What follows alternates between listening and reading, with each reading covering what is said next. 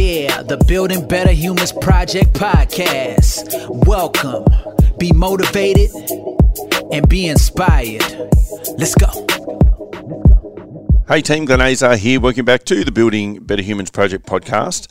Being that we've just had Australia Day, I thought I would share just my opinions or my thoughts on that. And disclaimer, these are just mine, and I know that we are all going to have differing points of view and opinions and thoughts about the whole Australia Day thing. But what I want to talk about is I spent 17 years in the Australian Army, as most people know. I served this country, and this country means a lot to me. It's my country of birth. It's all that I know. I'm proud of the flag. I'm proud of the national anthem. I'm proud of Australia Day. I'm happy to celebrate Australia on Australia Day. Having said all of that, I'm not ignorant to what it can represent and what it means to our Indigenous population, who I'm incredibly respectful of. And when I deal with a lot of, or see a lot of soldiers or former soldiers commenting online, and they talk about not wanting to change the flag or the national anthem or Australia Day because our ancestors fought and died literally for Australia and for this. And I tend to disagree. And I disagree to the extent that if they changed our national anthem, if they changed the Australian national flag, and if we moved Australia Day, none of that would have any emotional impact on me. I would love our new flag as the old one. I would love our new anthem as the old one. And I would celebrate this country on whatever day we decide to celebrate this country. And I think a day that's inclusive would make more sense. What I served was the people of this nation, which means that if the people of this nation, through whatever format, decide to change the flag, the national anthem, the day that we celebrate our national day, I would honour and respect those days equally. I respected and I fought for our right to have speech, our right to individualism, our right to live in a democratic society. I love this country, and I have fought under this flag. And were I young enough, I'd fight under the new flag too, if there was ever to be a new flag. So I think we need to change, in my opinion anyway, our beliefs that we've tied to those things, to the flag, to the nation, to the national anthem, and say, well, it's the nation itself that we love. It's what we're creating now. We're the current generation that needs to be creating what future generations are going to have to look back on and be proud of. And are we doing that on a consistent basis? As I say, I absolutely love this country. There's nothing that could convince me that this isn't the best country in the world. And I've been to some great countries. I love Canada, for example. There are other places I love, but this is the best country in the world, in my honest and most humble opinion. Having said all of that, I just feel like we get too wrapped up about these things like the flags, and we get too emotive about these things without looking at the other side of the argument. And this is probably true of anything, but look at where it's coming from the Indigenous point of view. Put yourself into their shoes.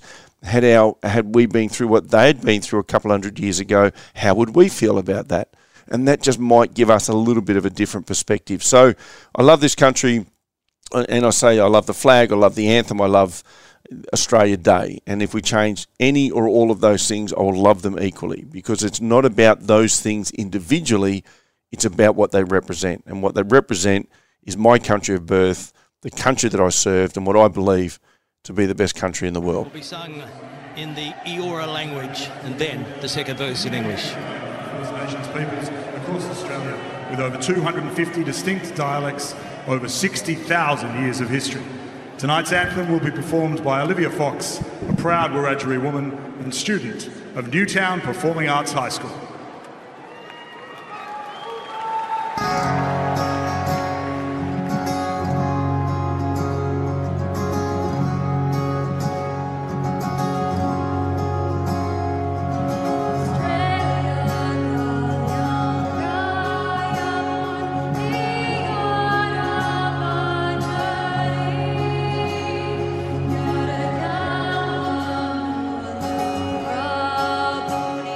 Yeah.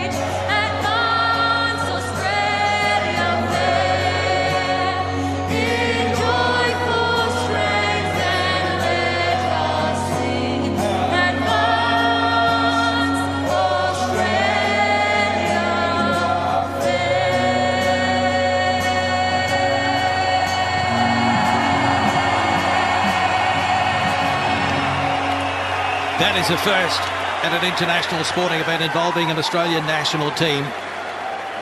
Stand by for kickoff at Bankwest Stadium, Parramatta. That was incredible. All of the Wallabies, the 23 Wallabies standing there singing the Eora, the national anthem, all as one. And obviously learned it through the week.